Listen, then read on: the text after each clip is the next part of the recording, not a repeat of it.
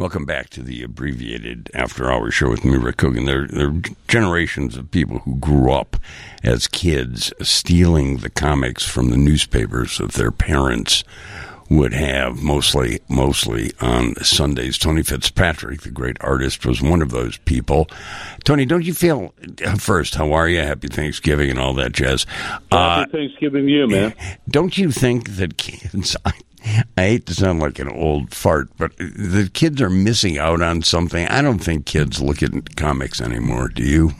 You know what? I tend to agree with you on that. And I think I know that the Sunday comics for me when I was a kid were a portal. You know, they were a way for me to go somewhere else. I would go read Prince Valiant, even though I thought he had a weird haircut.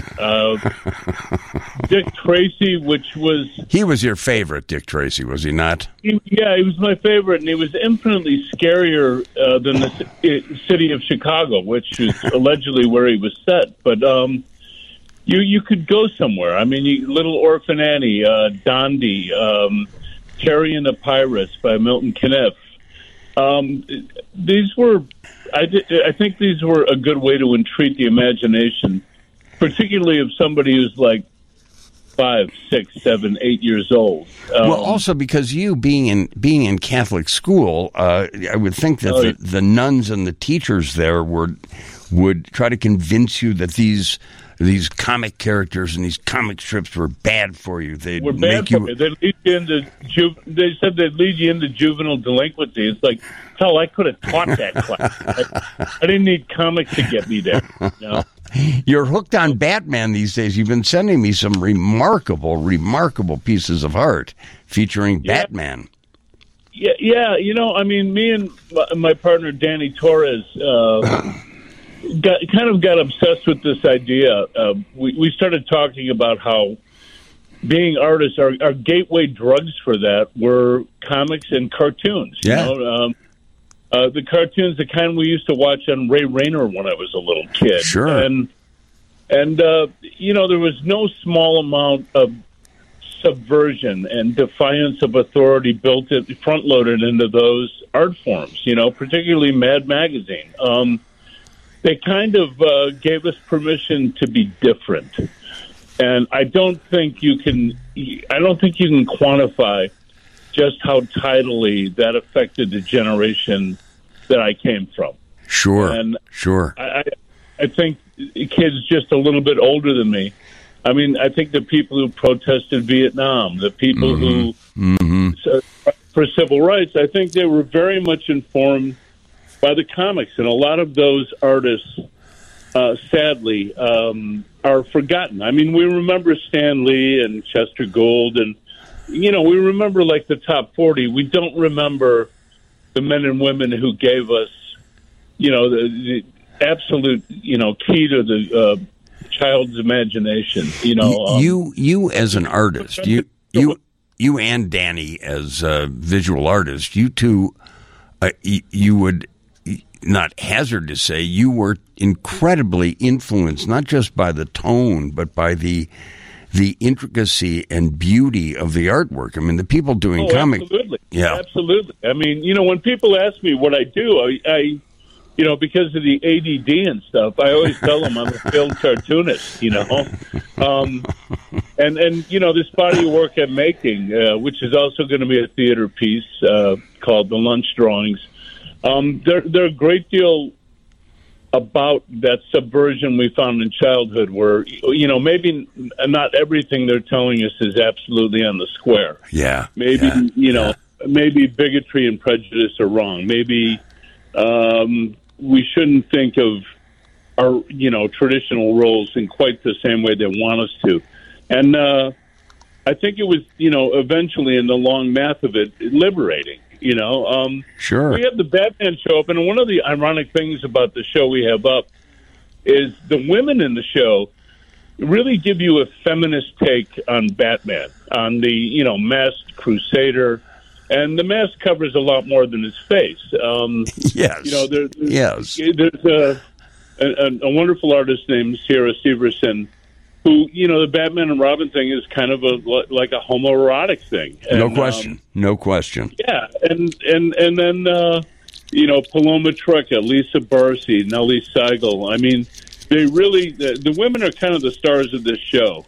And we decided to extend it through the end of the year just because it's a really marvelous show. It's a take on Batman that we've never seen before. What inspired you to do this now? I mean, it's up at the Dime Gallery, right? That's where it is. It's up at the Dime, 1513 Northwestern. Which is a very nice space, just short of North Avenue, as they say. But what was it? Was there a catalyst for this for you, Tony? Did you? Yeah, there was. After my museum show came down, Danny and I started working on our public mural jobs, and we started to have these conversations about how we became who we became. Because we both took side doors into the art world. Yeah, and, no kidding.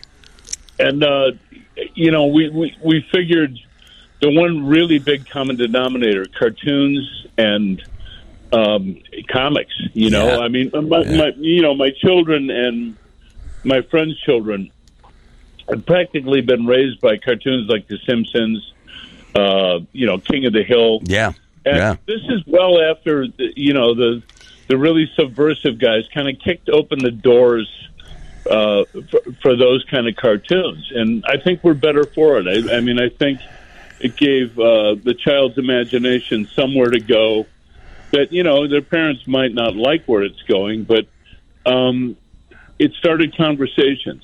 Well, it started conversations about who we were in the world and what we were able to do. Well, you just brought up a really interesting point. I mean, I think The Simpsons is an amazing kind of cartoon, a television cartoon, but print cartoons and comic strips forced little children, I think, to use more of their imagination than they were using in school.